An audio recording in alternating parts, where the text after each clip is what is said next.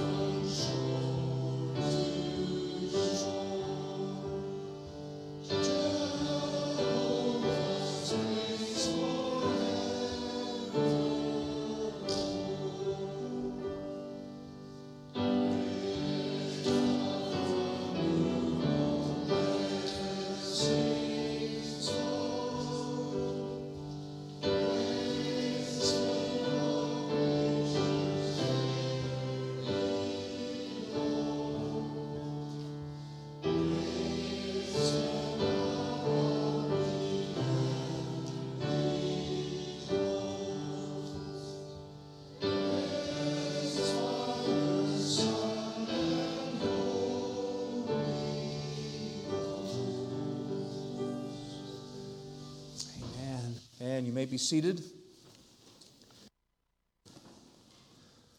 We're going to turn in the Word of God for our scripture reading to the Acts of the Apostles in chapter 6. The Acts of the Apostles in chapter 6.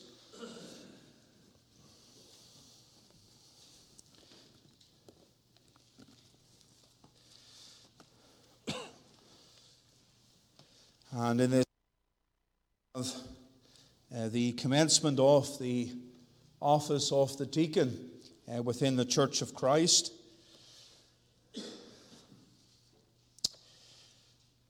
Acts 6 verse 1, the Word of God says, "And in those days, when the number of the disciples was multiplied, there rose a murmuring of the Grecians against the Hebrews, because their widows were neglected in the daily ministration. Then the 12 called the multitude of the disciples unto them, and said, It is not reason that we should leave the word of God and serve tables. Wherefore, brethren, look ye out among you 7 men of honest report, full of the Holy Ghost and wisdom, whom we may appoint over this business. But we will give ourselves continually to prayer and to the ministry of the word." And the saying pleased the whole multitude, and Stephen, a man full of faith and of the Holy Ghost, and Philip, and Prochorus, and Nicanor, and Timon, and Parmenas, and Nicholas, a proselyte of Antioch, whom they set before the apostles, and when they had prayed, they laid on them. And the word of God increased, and the number of the disciples multiplied in Jerusalem greatly, and a great to the faith. And Stephen, full of did great miracles among people. Amen. And may the Lord bless the reading of his precious and infallible truth this morning. Let us unite together in prayer and seek the Lord for his blessing to be upon us as we worship, and for his blessing to be upon his flock. Pray. Our eternal God and our loving Father in heaven, we rejoice today that we can come into thy presence. We can lift our voices to thee in praise, and we thank thee that thou art a God whom we can praise, that thou art a God who is eternal, infinite, and unchangeable. We rejoice, Lord, in who thou art to us, thy people. And we thank thee that thou hast saved and redeemed us.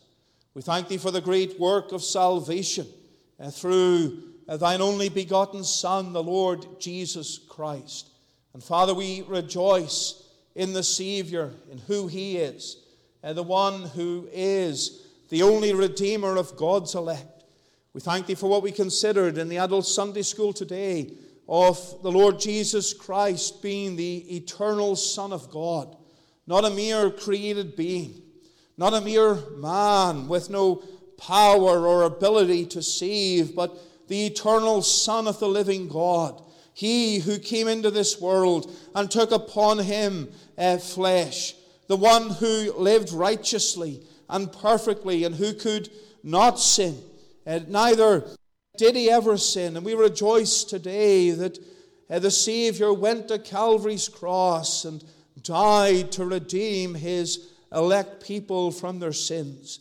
And Father, we rejoice today that there is a Savior, that there is a Redeemer, that there is one who ever liveth to make intercession for us. And Lord, we pray that we would love the Savior and treasure the Savior, that we would rejoice in who he is, that we would believe the great truths in Scripture and not be like those who have cast those truths aside. May we have that high view of Christ, and may we esteem him fully as who he is, the eternal Son of God, who is our Savior. And today, O God, as we gather together in worship, we pray for thy hand to be upon us. We look for thy blessing. We look, Father, for the infilling of thy Spirit as we come to consider the ministry of thy truth. We need thy Spirit to move within us, to move in our hearts, to apply the truth of Scripture. Lord, we pray that our hearts would be prepared by thee to receive that word, and that it may be planted within our hearts, and that it may grow within our lives. May it bring forth fruit in the days and years that lie ahead. Father, we pray that thou would bless the preaching of thy word from this pulpit each time we gather here. We do think of the wider ministry on the internet and on the radio also. And Lord, we pray that thou would bless that work. Bless thy truth as it is proclaimed. And we rejoice in the word of God that brings light and sends forth the great messages revealed by thee in Scripture concerning man and his sin and the wrath of God, but also the glorious gospel of Christ. And Lord, we pray that as thy word is preached, it would be faithfully preached. Men and women would see their need of a Savior, that they would turn from sin and trust in the Lord Jesus Christ. Lord, move in our midst today. Move within hearts that are cold toward thee.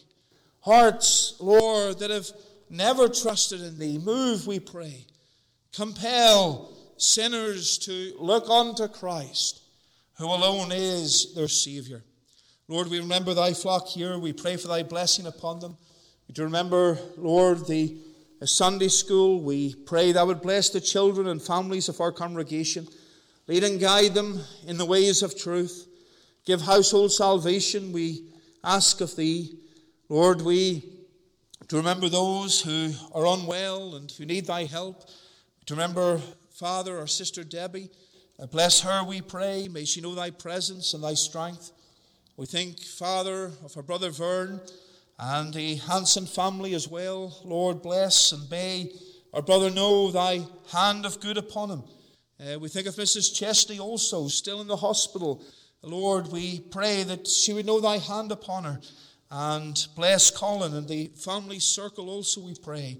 Lord, we remember others also who need thy help and need thy strength. We pray that thou would be pleased to minister to them, to lift them up, that they would rejoice, that they've casted all their care at thy feet, knowing and experiencing the care of Christ for them. Father, we pray thou would forgive us for our sins. We look to thee that thou would help us to examine ourselves, to look at our sins, to look, Lord, at our actions in light of thy word. Conform us to Christ more and more, we pray. Give us that desire to live holy lives that are pleasing unto thee. Lord, may we do so for the honor and to the glory of thy name. Bless us, we pray. Do us good. Close us in with thyself. Take away distractions. And may we be focused upon our Savior this day, ready and willing to receive thy word to our hearts. Bless us. Do us good in this service, we pray, for the Savior's sake. Amen. Amen. I'm going to turn again in our hymnals to the hymn number 69. The hymn 69. Oh, for 1,000 tongues to sing in my great Redeemer's praise, the glories of my God and King, the triumphs of his grace. The hymn 69, we'll stand as we sing again, please.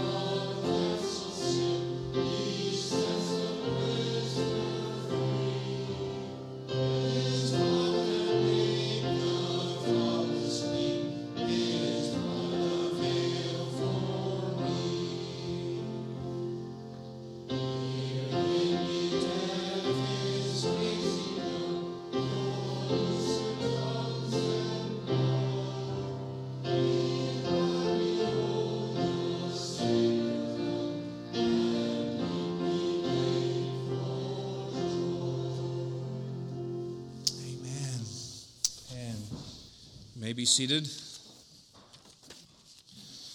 this point in our service, we extend again a warm word of welcome to each one gathered in to the house of God today.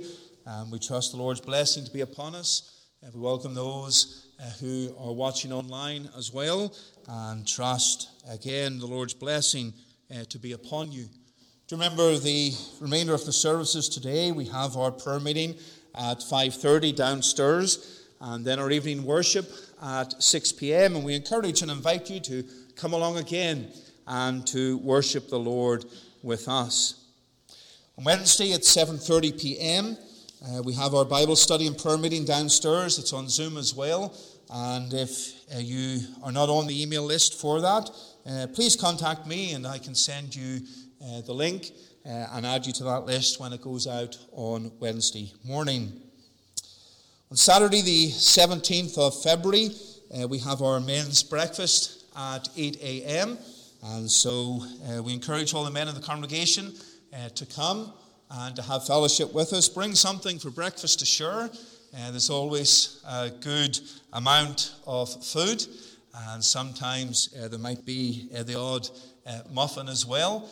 And so we encourage the men to come. We have a special speaker on Saturday morning. Our brother, Reverend Andrew Simpson, is down in the area, and he's able to come, and he'll be here at 8 a.m. to bring a short devotion, and he will have fellowship with us for breakfast as well. He's the minister of our sister congregation in Prince George, no stranger, I'm sure, to many of you. And so do come along and encourage our brother by coming and having fellowship with him as well. On Sunday the 10th of March, after the evening service, so around 7:20 p.m., we are arranging a baptismal service. And if you are interested in baptism, then please speak to myself as soon as possible. There's a young man in our congregation, Cole, who's being baptized, and we're very blessed to see his desire to come and to be baptized as a believer. And so if there are others who have never been baptized before and the Lord has been speaking to you about baptism, then don't hesitate.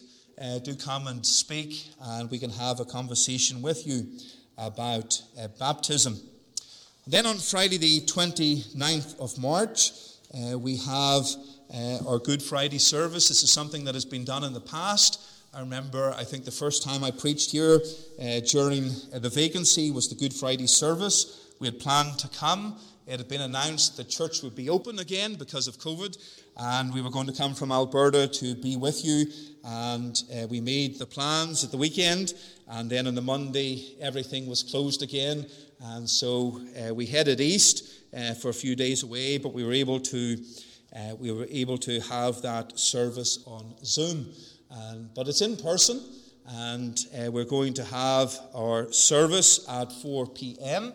And then after the service, around 5, just after 5, we'll go downstairs for food and fellowship, for a potluck meal, as would normally be the case. And so we invite you to come and to have fellowship with us. We'll be thinking about the Saviour's death and, of course, his resurrection as well that weekend. So do come and have a time around the Word of God and time of fellowship as well. Friday the 29th of March, it's a little off, but it'll soon come quickly. We're also seeking volunteers to help with the weekly vacuuming and the care of the new carpet upstairs. And so the carpet will have to be vacuumed on a weekly basis. And there's a list of dates. There's a clipboard on the wall by the table. There's a new sheet there about the cleaning of the carpet. And there's dates there, Monday to Saturday each week, I think, till maybe the end of September, thereabouts. And so if you are able to help, and if, coming and vacuuming the carpet once a week, now and again, is something you can help out with everybody else, then we encourage you to put your name on that list. And you can take any time that week, Monday through Saturday. This part of the building is only used really on the Lord's Day. And so any time Monday to Saturday to suit you, that work can be done. But we do encourage those within the congregation to help out. And many hands make light work, as they say. And it will help our brother Charlie out as well. And so if you are interested and you put your name on the list, then do speak to our brother. He can help you with building access, etc.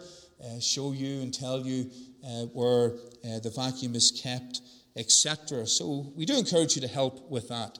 Do you remember the Western Canada Family Conference that we're planning in conjunction with our Prince George congregation? And it is planned for Labour Day weekend, August the 30th to September the 1st in Williams Lake. The Reverend John Wagner will be the preacher at that weekend. There's information and leaflets available on the table. But we do encourage you to register. There is a registration email on the leaflet. Registration is free. It's not going to cost you to attend the conference other than accommodation and travel and some food. I suppose that's a lot of cost. But what I'm saying is that the actual coming to the services and attending and listening to the preaching, many conferences charge. We're not doing that, but we do encourage you to let us know you're coming because there is some catering arrangements that need to be made. And if we cater for 20 people and 120 show up, someone's going to have to share some food with you, and there's not going to be much to go around. And so we need to know the numbers, and if you are interested in coming, do let us know. There's no real cut-off point for that at this time. You might decide a week before to come. We can accommodate that, but it would be good to know a little in advance if you are planning to come. So do remember that. These are all the announcements, the subject to the will of God. And we're going to turn in our hymnals to hymn 443. 443, O Christ, in thee my soul hath found, and found in thee alone. And we'll remain seated while our tithes, our offerings to the Lord's work are received.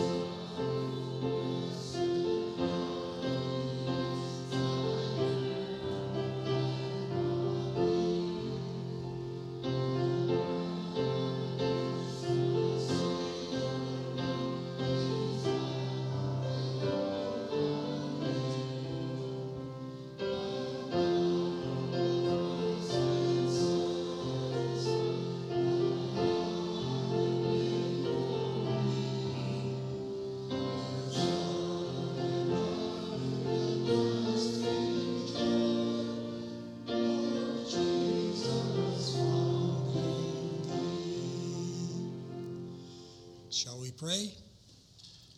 Our heavenly God and Father, we thank thee, Lord, that we can come together as a body of believers. We thank thee for thy provision and thy love to us. And we ask you would take our tithes and our offerings, that you would use them and bless them for the furtherance of the gospel, that the word may go forth in this house and also in this land.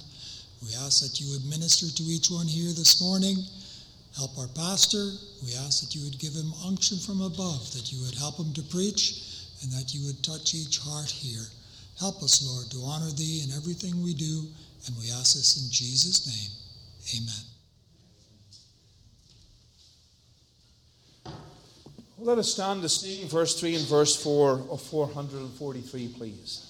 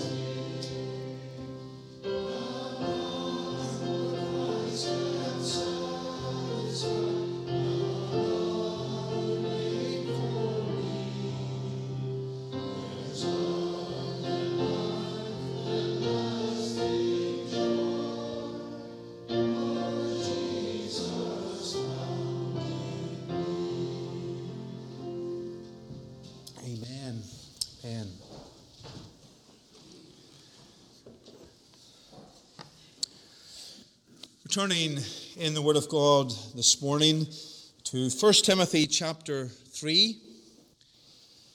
1 Timothy chapter 3. And we'll read from verse 1. Been in this chapter for several weeks now, and we'll be in it again today and possibly the next two Lord's Days as well before moving into chapter 4. And we're going to commence at verse 1. The apostle is setting forth the qualifications for a bishop and then a deacon. And these men, as they're elected to this office, need to be these particular things as we have considered. And of course, these aspects are basic Christianity as well, a standard that we should desire and by God's grace work toward. 1 Timothy 3, the verse 1, let us hear the word of God. This is a true saying. If a man desire the office of a bishop, he desireth a good work. A bishop then must be blameless, the husband of one wife, vigilant, sober, of good behavior, given to hospitality, apt to teach, not given to wine, no striker, not greedy of filthy lucre, but patient, not a brawler, and not covetous, one that ruleth well his own house, having his children in subjection with all gravity. For if a man know not how to rule his own house, how shall he take care of the church of God? Not a novice, lest being lifted up with pride, he fall into the condemnation of the devil. Moreover, he must have a good report of them which are without, lest he fall into reproach and the snare of the devil. Likewise must the deacons be grave, not double-tongued, not given to much wine, not greedy of filthy lucre, holding the mystery of the faith in a pure conscience. And let these also first be proved. Then let them use the office of a deacon, being found blameless.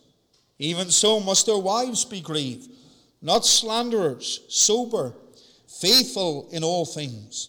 Let the deacons be the husbands of one wife, ruling their children and their own houses well. For they that have used the office of a deacon well, purchase to themselves a good degree and great boldness in the faith which is in Christ Jesus. Amen. And may the Lord bless the reading of his precious and infallible truth this morning. Let us unite together in prayer and let us seek the Lord as we come to consider his word. There's great importance to the preaching of Scripture. And so let us pray. Let us all pray in our own hearts the Lord would speak to us. May you pray that the Lord would speak to you and encourage you. And as we said regarding the elders, you may not be a deacon. And as we come to consider deacons today, you may not be a deacon, but yet there are things to learn. And so may we learn. And may the Lord be pleased to lead us and direct us, not only learn in regard to a future election in God's will, whenever that may be, because the congregation select men like this and should select men like this. This is the passage that guides the election of deacons. But let us look at these qualifications as well as a standard for us to attain, to be pleasing in our lives and in our service for the Lord. Let us pray. Our Father and our God, we thank thee today for thy precious word. We rejoice that there is that freedom to open it, to consider it. And Lord, we pray that as we consider these qualifications today of the deacon, that thou would bless us, that thou would instruct us, that we would learn something afresh of the role of the deacon. Lord, we pray that even as we move on considering the office bearers of the church, that thou would give us that desire to pray for office bearers, that they would have these characteristics within their lives. They would not fall short because of temptation or sin, but Lord, that thou would protect them, and bless them, and help them to be shining examples for thee, and to be faithful to thee in all things. Give us a love for our office bearers as well. Give us a love that we would pray for them and help them and encourage them in the work of God. And Father, we pray that we ourselves would have that desire to live for thee and to serve thee and to show forth Christ in living lives that are holy and lives that are godly by the help of thy Spirit. Lord, teach us, we pray, and do us good. And we ask for Christ's sake. Amen. Amen.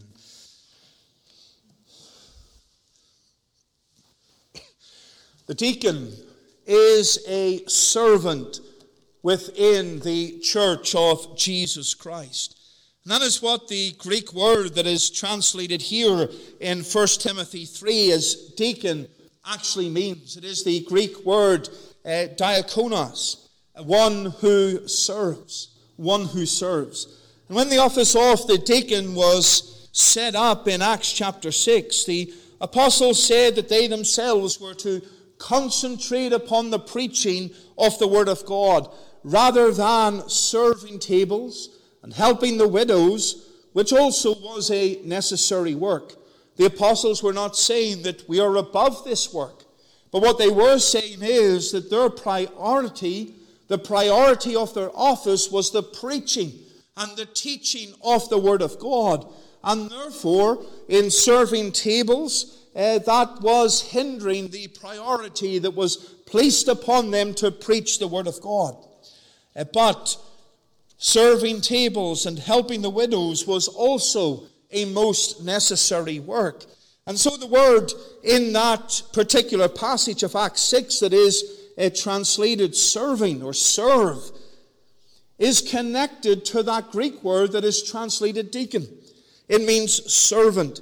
And the role of deacon, therefore, is to serve in the more practical aspects of the work of God.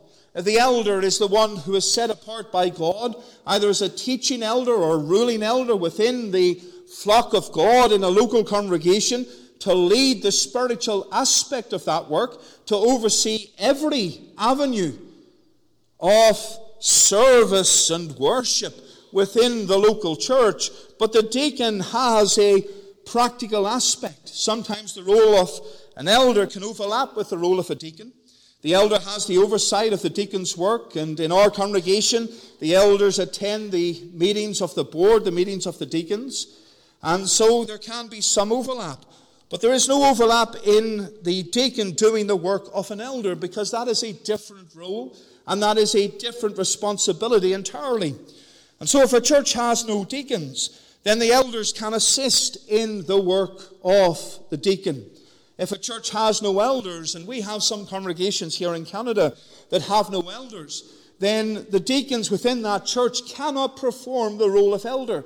They cannot sit and meet and make decisions about the spiritual aspects of that particular work. There are interim elders that are from other congregations that oversee the work in that local church that has no elders. And our elders here have duties in that regard in other congregations as well.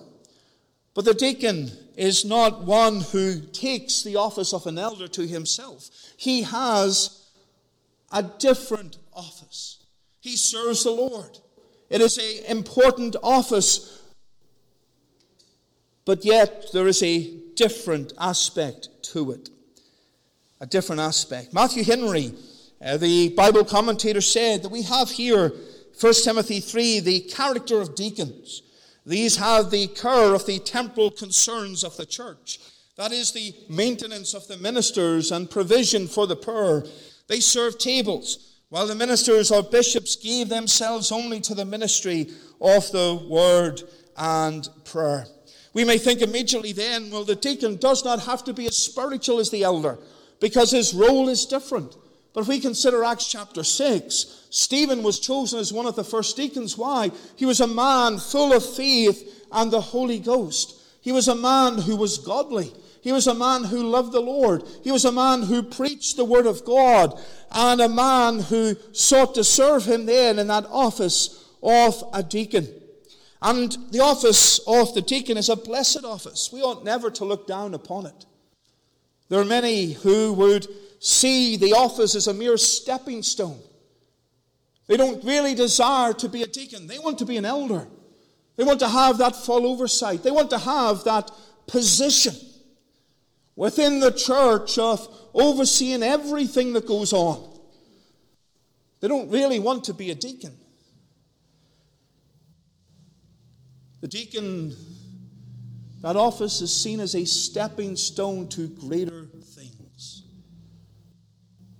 Often elders are chosen who have proved themselves as deacons, but not always. Not always. What I'm saying is this: we should never look down upon that office. It is an important office. It is an office that is seen as being instituted in the Word of God. It is a vital office within the Church of Christ, for its role lightens the practical burden of the elders and the pastor to engage in the spiritual aspect of the work, while the deacon engages in the important work of those practical aspects within the church. And we ought never to look down upon it, or to think that a man does not have to be as godly as an elder, or even godly in the first place to be a deacon. It is our office never to be looked down upon. But we are to pray for our deacons. We're to pray that God would raise up deacons to serve him within the local congregation. It is an office within the church where our Savior is served. An office that brings glory to him. And when we think of the deacon being a servant, who is the great servant? The Gospel of Mark reminds us of the great servant. It is a gospel that sets forth the Lord Jesus Christ as the great servant. The Savior served. He was a faithful servant. He was a humble servant. He washed the feet of his disciples.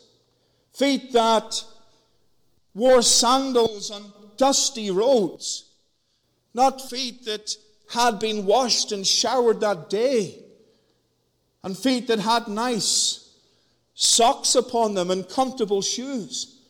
But feet that had seen the wear and tear of the roads and the dirt and the dust. And the Lord Jesus Christ, the eternal Son of God, came and he knelt down and he washed as a servant the feet of his disciples, showing his humble heart, showing to his disciples that really there is no work that is above them.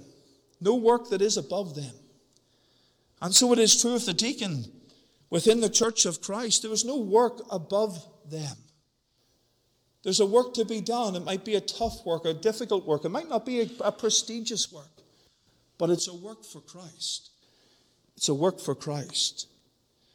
It's a sacrificial work. The Savior, as the great servant, gave himself for us. The work of a deacon is a sacrificial work. Christ is also the faithful servant. He never faltered. He never took his eye off what was God's will. He never took his eye off his people. He was faithful in all things. And the Savior himself is that great example for every deacon and for every minister and for every elder. There should be a desire and a zeal for the Lord's service within the deacon and within all of us. John Calvin said while preaching on this text that it is lamentable to see the present muddle we are in. He's speaking of nearly 500 years ago. A great many people are lacking in reverence for God, for his word, or for the church's order, that they are totally at sea, so that the papists about whom we have such pretty things to say, sarcasm of course, are much more earnest than we are. You could think at the start of that quotation that he jumped in a time machine and arrived in 2024, saw how things were, went back to the 1500s and wrote about what was going on. Because we see the exact same thing today. Lamentable, he says, to see the present muddle we are in. A great many people are lacking in reverence for God, for his word, or for the church's order. And we see that today. We see that in churches. We see that in individual lives. There's not the same reverence to serve the Lord, to live for him. And the office of the deacon is to be an example within the church of serving the Lord. So is the elder, so is the pastor, but so is the deacon. An example in serving God in those practical things. It's our intention this morning to look at the qualifications of the deacon. But we're going to limit our study this morning to those qualifications that differ from that of an elder. There's an overlap of qualifications. The deacon is to be blameless. He's not to be greedy or filthy lucre. There are qualifications that are similar to that of an elder that we've already looked at. And so we won't repeat ourselves, hopefully not too much. But the qualifications of the deacon, there are three thoughts. And I've summarized all of this under umbrella terms as we did with the elders. A respectful, dignified life, first of all. A respectful, dignified life. The life of a deacon should be worthy of respect. His attitude in this role is extremely important. And Paul outlines characteristics to us that are similar to that of an elder. If we consider 1 Timothy chapter 3 and the verse number 8, likewise must the deacons be grave. Be grave. And that word means he's to be respectable. He's to be dignified. He's to be one who moves in gravity. That word gravity emphasizes dignity. He's not to run around the church dressed up like a clown, acting like a clown. He is to be a man who takes things seriously. He can smile. He can have humor. He can tell jokes. Most definitely. That's not what this word grave means. They're not saying the deacon has to stand straight and still and have a frown upon his face constantly. No, it means the seriousness of the work. It's a serious work. It's a task that he must put his mind to. It is something that is dignified and brings respect. There's to be a certain conducting in the seriousness of this work. And of course we see that in what the apostle says. In verse 8, likewise must the deacons be grave, not double-tongued, not given to much wine, not greedy of filthy lucre, holding the mystery of the faith in a pure conscience, and moving down, being found blameless. Being found blameless. So there is a dignity attached to this office. And we see the deacon is not to be double-tongued. He's not to be double-tongued. One of the characters in John Bunyan's Pilgrim's Progress is Mr. Two Tongues. That does not mean that the character himself has two tongues, or we're to visibly inspect every deacon to check that he doesn't have two tongues. That's ludicrous, as we know. What it means is very simply, he is not to speak one thing and speak another that is the opposite to somebody else. He is to be honest. A commentator said that the word of a deacon ought to be one of the strongest guarantees in the church. One of the strongest guarantees in the church. A man who can be trusted. Matthew chapter 21 outlines to us something of this. Matthew 21, the verse 28. But what think ye? A certain man had 2 sons, and he came to the first and said, Son, go work today in my vineyard. And he answered and said, I will not. But afterward he repented and went. And he came to the second and said, likewise. And he answered and said, I go, sir, and went not. Here there is an example of 2 men.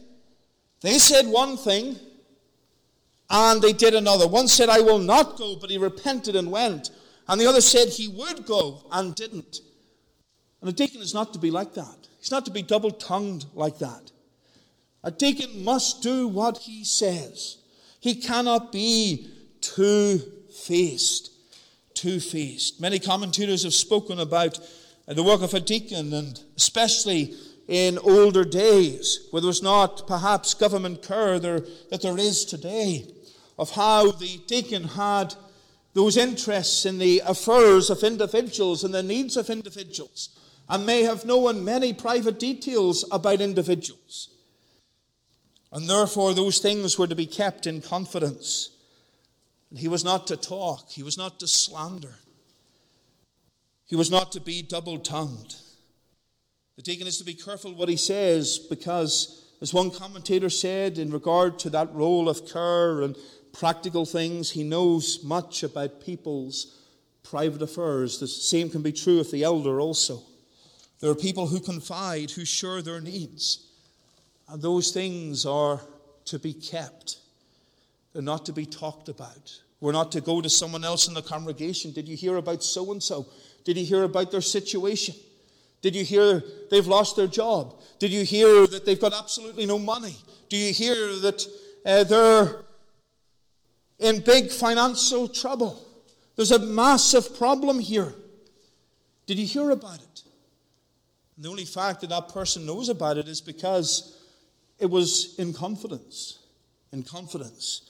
There is to be that privacy regarding the affairs of others. The deacon is not to be double-tongued, but he's also not to be greedy of money. We mentioned this with the elder, but it is important. 1 Timothy 6 tells us, for the love of money is the root of all evil. Men do great and terrible things for money. And this is an important qualification, because the deacon has the responsibility for the temporal affairs of the church, for the money of the church, for collecting that money, for distributing that money. That money is not for personal means, because it is God's money. And therefore there's a double care here. There's a care over the church finances, and there is a care over his own finances, so that money will not be a snare unto him. So there will not be temptation to take money that does not belong to him. So these qualifications emphasize there's to be a dignified life, a life that is blameless, a life that looks to the Lord for guidance and for grace. And dear believer, the same should be true of you and I, of all of us. We're not to be double-tongued. I think we can all agree that this is not merely something for the elder or for the deacon. We're not to be double-tongued about one another. We're not to be greedy of filthy lucre or money, or be taken in by the love of money. I think we can agree that that is something that should apply to us all. And then we have, secondly, here, a true doctrinal life. A true doctrinal life. Verse number 9. And we have the apostle here, he says, holding the mystery of the faith in a pure conscience. Holding the mystery of the faith in a pure conscience. The outward serving life of the deacon is founded upon his belief in the Word of God. The deacon must have then a good understanding of theology, have a desire to know and apply the truth of God in his life. Now, his understanding of the Word of God may not be at the great theological depths of what an elder might be or a teaching elder might be. But the deacon is to know the Word of God and desire the Word of God and apply the Word of God in his life. That word mystery that is used in verse 9, the mystery of the faith, is often used in the New Testament, but it does not refer to the idea of mystery. We can go on and watch television programs and detective novels, and there's a great mystery that the episode of the novel revolves around. Who killed who? Who done it? That's not what the apostle is getting at here. He's not saying that the deacon is some sort of CSI who has to go and uncover these mysteries. What it means is there's something that has long been hidden, but now it's been revealed, and revealed in the truth of God. It refers to God's secret plans and purposes and decrees that are now being fulfilled. The mysteries of the faith are set out in the Word of God. Those basic doctrines, the creation of man and sin and salvation, and the Lord Jesus Christ, the inerrancy of Scripture. And Paul is saying the deacon must know the mystery of the faith. He must know these doctrines that have been revealed. And that shows us that the deacon must be a man who knows the truth of the gospel. It's not the same role as the role of an elder, which is a spiritual work, but that does not mean that those who are unconverted can do the work of a deacon. Stephen was a man full of faith in the Holy Ghost. And so the deacon must be a man who holds the mystery of the faith in a pure conscience. He's a man who was saved, a man who was redeemed, a man who is Christ as his Savior and as his anchor in life. What about you this morning? Do you know him? Do you know the Savior as your anchor, the great anchor of your soul? Do you know him as your Redeemer, the one who has saved you? You can never begin to think about serving the Lord if you know not Christ as Savior. Some may say, well, I wouldn't want to serve the Lord if I was a sinner. We can understand that. Why would anyone who doesn't know Christ want to serve the Lord? But we see unsaved individuals in roles like the deacon, like the elder, like the pastor within churches. There are those who have preached in youth services, meetings of young people, youth fellowships. I've been present at least one meeting where that has happened. A young person has brought the message to the youth group, and they weren't saved. Now, they professed to be saved, and they said they had a testimony. And they attended the services, and they attended faithfully. But as it turned out, a little while later, their salvation was not built on Christ the way it ought to have been. They were looking to the faith of their parents. My family's saved. My siblings are saved. My parents are saved. We're a Christian family. We go to church. Therefore, I'm okay. And they lived that by. And then one day the Lord spoke to them. They realized, I'm not truly saved at all. Not truly saved at all. And by God's grace, the matter was put right. There are those who serve the Lord, but they're not with him. They know not him. They're not his redeemed people because they've never trusted in Christ. What if you this morning? What if you this morning, deep down within your heart, is there that true love for Christ because you're his, you've repented of sin, you've trusted in him? Oh, the service of a deacon is built upon Christ, the great example of a servant, the one who died to redeem his people. And Paul is saying that the deacon must know and believe these truths. And that shows us an important light upon the deacon. As I've said, there are those who think this role isn't as vital because it's not as spiritual to the eldership. But yet it is important.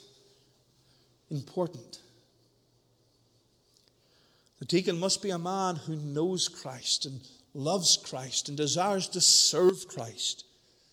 A man may be a deacon all of his life and never be an elder, but he serves with a heart that loves Christ in the role that he has within the church of Christ.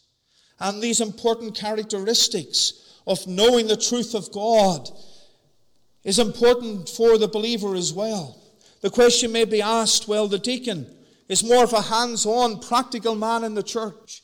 Why does he need to be overly spiritual? Why does he need to be founded in sound doctrine? And there's a simple answer. His role as a deacon is important. It is important work. And he must know how the Scriptures guide and instruct in such work. He must know Christian principles. And those principles flow to us from Christian doctrine. And that doctrine must be applied within our lives and our hearts. The deacon has influence within the church of Christ. He may not be preaching. He may not be making those spiritual decisions. But his role is typically not that of teaching. He may bring encouragement. He may speak to the sick. He may teach others to serve. He may set a good example within the church and be helpful and kind and caring and compassionate toward others and teach that by his example. And in order to truly engage in that aspect of ministry for Christ, he must have a knowledge of the doctrines of Christ, because those doctrines bring us closer to Christ and bring us closer in understanding who our Savior is and in practicing those things. Verse 10 implies a testing to prove the deacon. And let these also first be proved, and then let them use the office of a deacon, being found blameless. These men to be blameless, but they're to be proved. They're to be proved. Not just anybody, but men, as in Acts 6, men full of faith and the Holy Ghost. Dear believer, when we think of the deacon growing in grace and knowledge, and that grace and knowledge having a practical effect within his work for the Lord, the same is true of you. You're to grow in knowledge. You're to grow in faith. The Apostle Peter in 2 Peter 3 speaks about the error of the wicked and falling from your own steadfastness. And how are we to stand against that? He says, verse 18, 2 Peter 3, but grow in grace and in the knowledge of our Lord and Savior Jesus Christ, to live for God, to stand against error, to serve him with our lives. We're to grow in grace and knowledge. We're to grow in the grace of the Lord. We're to grow in the knowledge of Christ. I remember when I worked for Canada Post before I came here,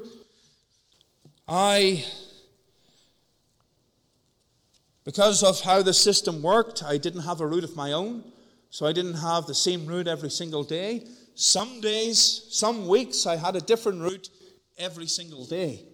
And at the start of my time there, that was a little daunting, because you go in the morning, you'd be given a route, you've never done that route before, and therefore it's going to take you time.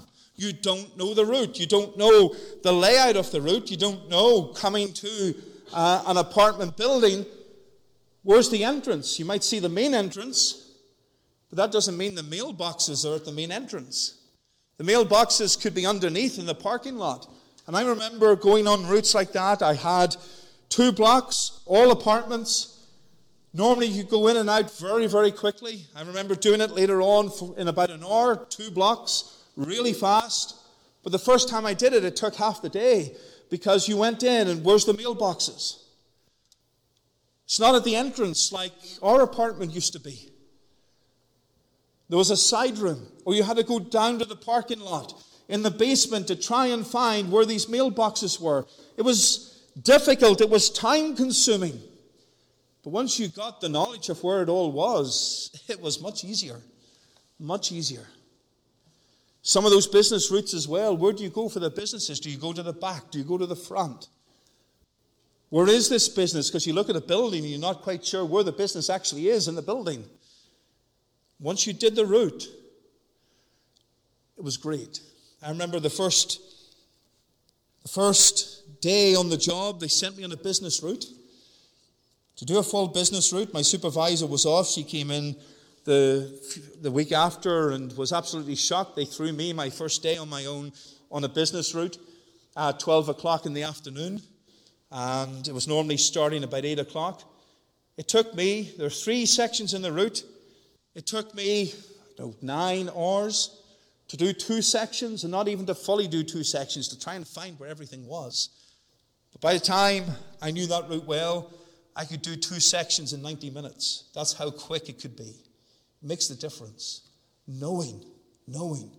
Dear believer, whether you're an office bearer in the church of Christ or not, growing in your knowledge of Christ, growing in your Christian experience, it helps you to serve him. It gives you that strength and that confidence to serve Christ. How can you serve him well? By growing in grace. And this is what Peter says. Grow in grace and in the knowledge of our Lord and Savior, Jesus Christ. Not just the elder or the minister or the deacon, but all of us, by God's grace. Dear believer, this great characteristic of a deacon, to know and hold the word, to know and hold the doctrines of faith, is to be found within all of us. It's to be found within all of us. Are you desirous to learn more of Christ? That's a vital question. You can say, Pastor, yes, I'm desirous. I'm a Christian. Well, assess your study of Scripture. Assess your attendance at the house of God. Assess your prayer life. Assess your attitude toward others. Assess the testimony that you have for Christ in your family and in your workplace. In all these things, is there a desire within you to know more of Christ? And apply that knowledge to your daily Christian life. The truth of God and the doctrines of Scripture ought to inflame our hearts with love for Christ and motivate us to serve him. And then thirdly, we see a godly domestic life, similar to the elder. A godly domestic life, verse 11, even so must the wives be grave, not slanderous, sober, faithful in all things. Let the deacons be the husbands of one wife, ruling their children and their own houses well. There are similarities here to the elder. And if the deacon is married, then these things are to be found within his life. He is to have a stable and a godly domestic life. There is mention here about the deacons' wives, and the wives of office bearers have to behave in a certain way. There is privacy needed. We can come and consider that again. The deacon, the elder, has a certain level of confidentiality within their work. There are aspects of that work that are highly confidential. Sometimes spouses, because they are spouses, know a little more than the average person about certain needs and matters. Not overly highly confidential matters, that should not be the case. But if I was going to see a certain individual who had needs within the congregation on a regular basis, my wife's going to understand, well, there's a concern here. There's a great need here. Someone is not well, or someone may have other concerns. Whatever they are, that's private. But there's a certain level of privacy that is needed. And therefore the wives of the deacon, the wives of the elders, are to be careful in these things as well. I think rather than pointing out all these aspects in regard to the life of a deacon's wife, we should instead state simply that the spouse of a deacon, the spouse of an elder, should help and encourage their husband in his work. That by her grace that he would be efficient, that he would be effective and godly in this ministry for the Lord. And acknowledge that by what Paul is saying here regarding slander and a double tongue, if that were to happen, this work would be greatly hindered. What is Paul saying? The spouses should support and encourage and help their husband in the work of the Lord. And there is a great need for all of us to help our spouses to serve the Lord and to live for the Lord and to glorify the Lord. There's a need for all of us to be careful about these things.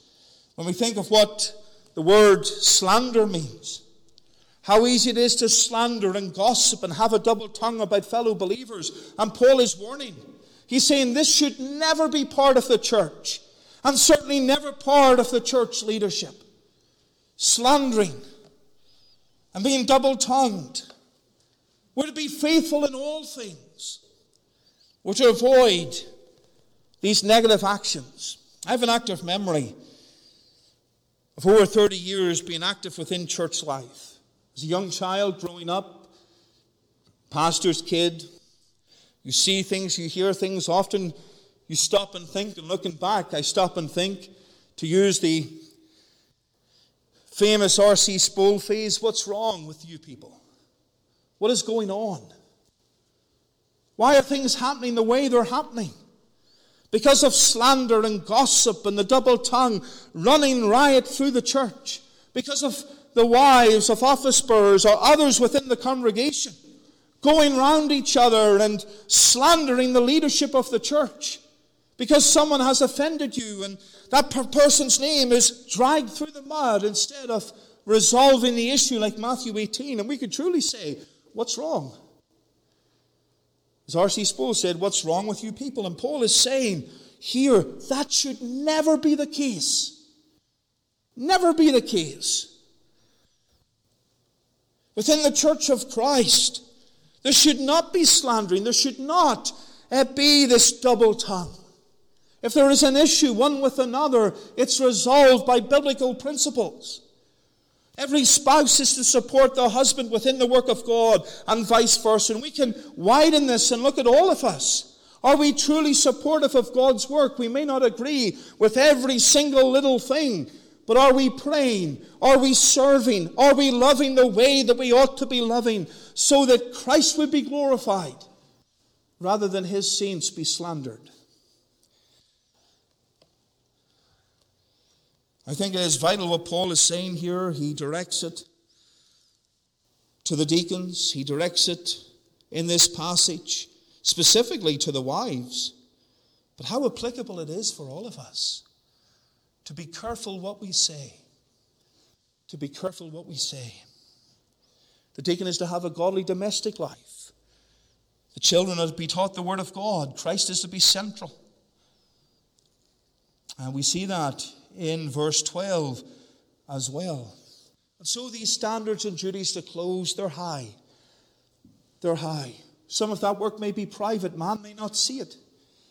But God notices it and God commends it. And those who serve well, what does Paul say? Verse 13, for they that have used the office of a deacon well purchase to themselves a good degree and great boldness in the faith which is in Christ Jesus. Great boldness and confidence in Christ, that's a great reward. It's a benefit to the strength of their faith.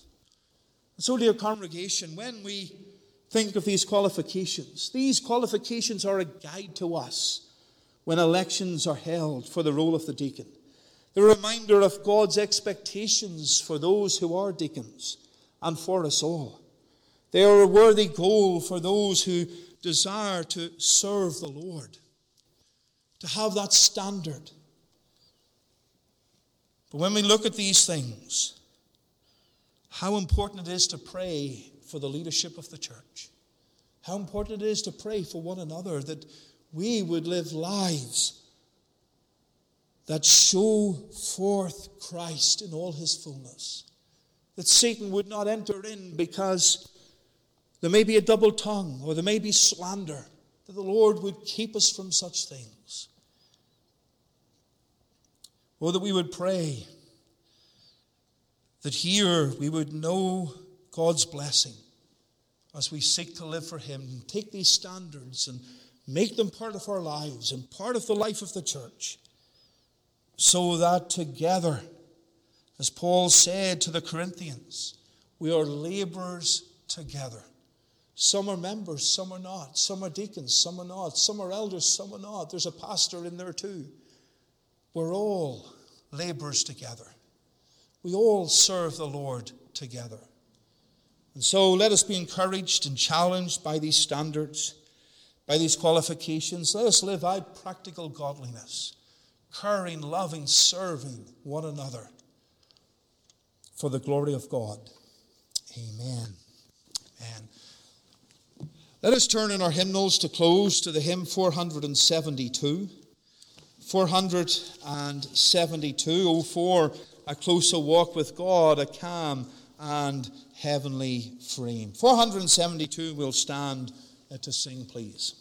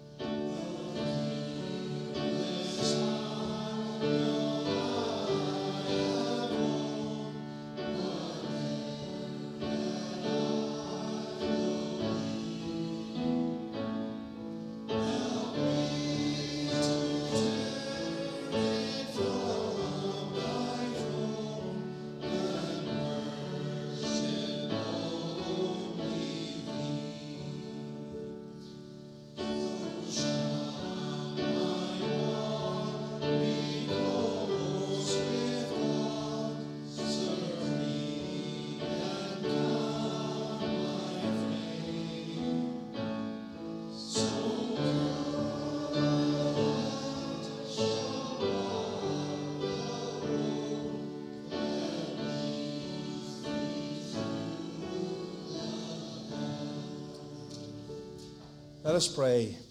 Eternal God and our Father in heaven, we pray thy blessing upon us and upon thy word. May we be those who love thee and show forth our love for thee by living lives that are godly, by seeking to uphold thy standards. Lord, we pray we would be a people who love one another, and we thank thee and we rejoice in the love and bond we have with one another. We pray that bond, that love would grow, and that thou would indeed bless it for the glory of thy name. Lord, we pray thou would part us with thy blessing, take us to our homes in safety. Continue with us, we pray. And may the love of God our Father, the grace of our Lord Jesus Christ, and the fellowship of God the Holy Spirit be with us all,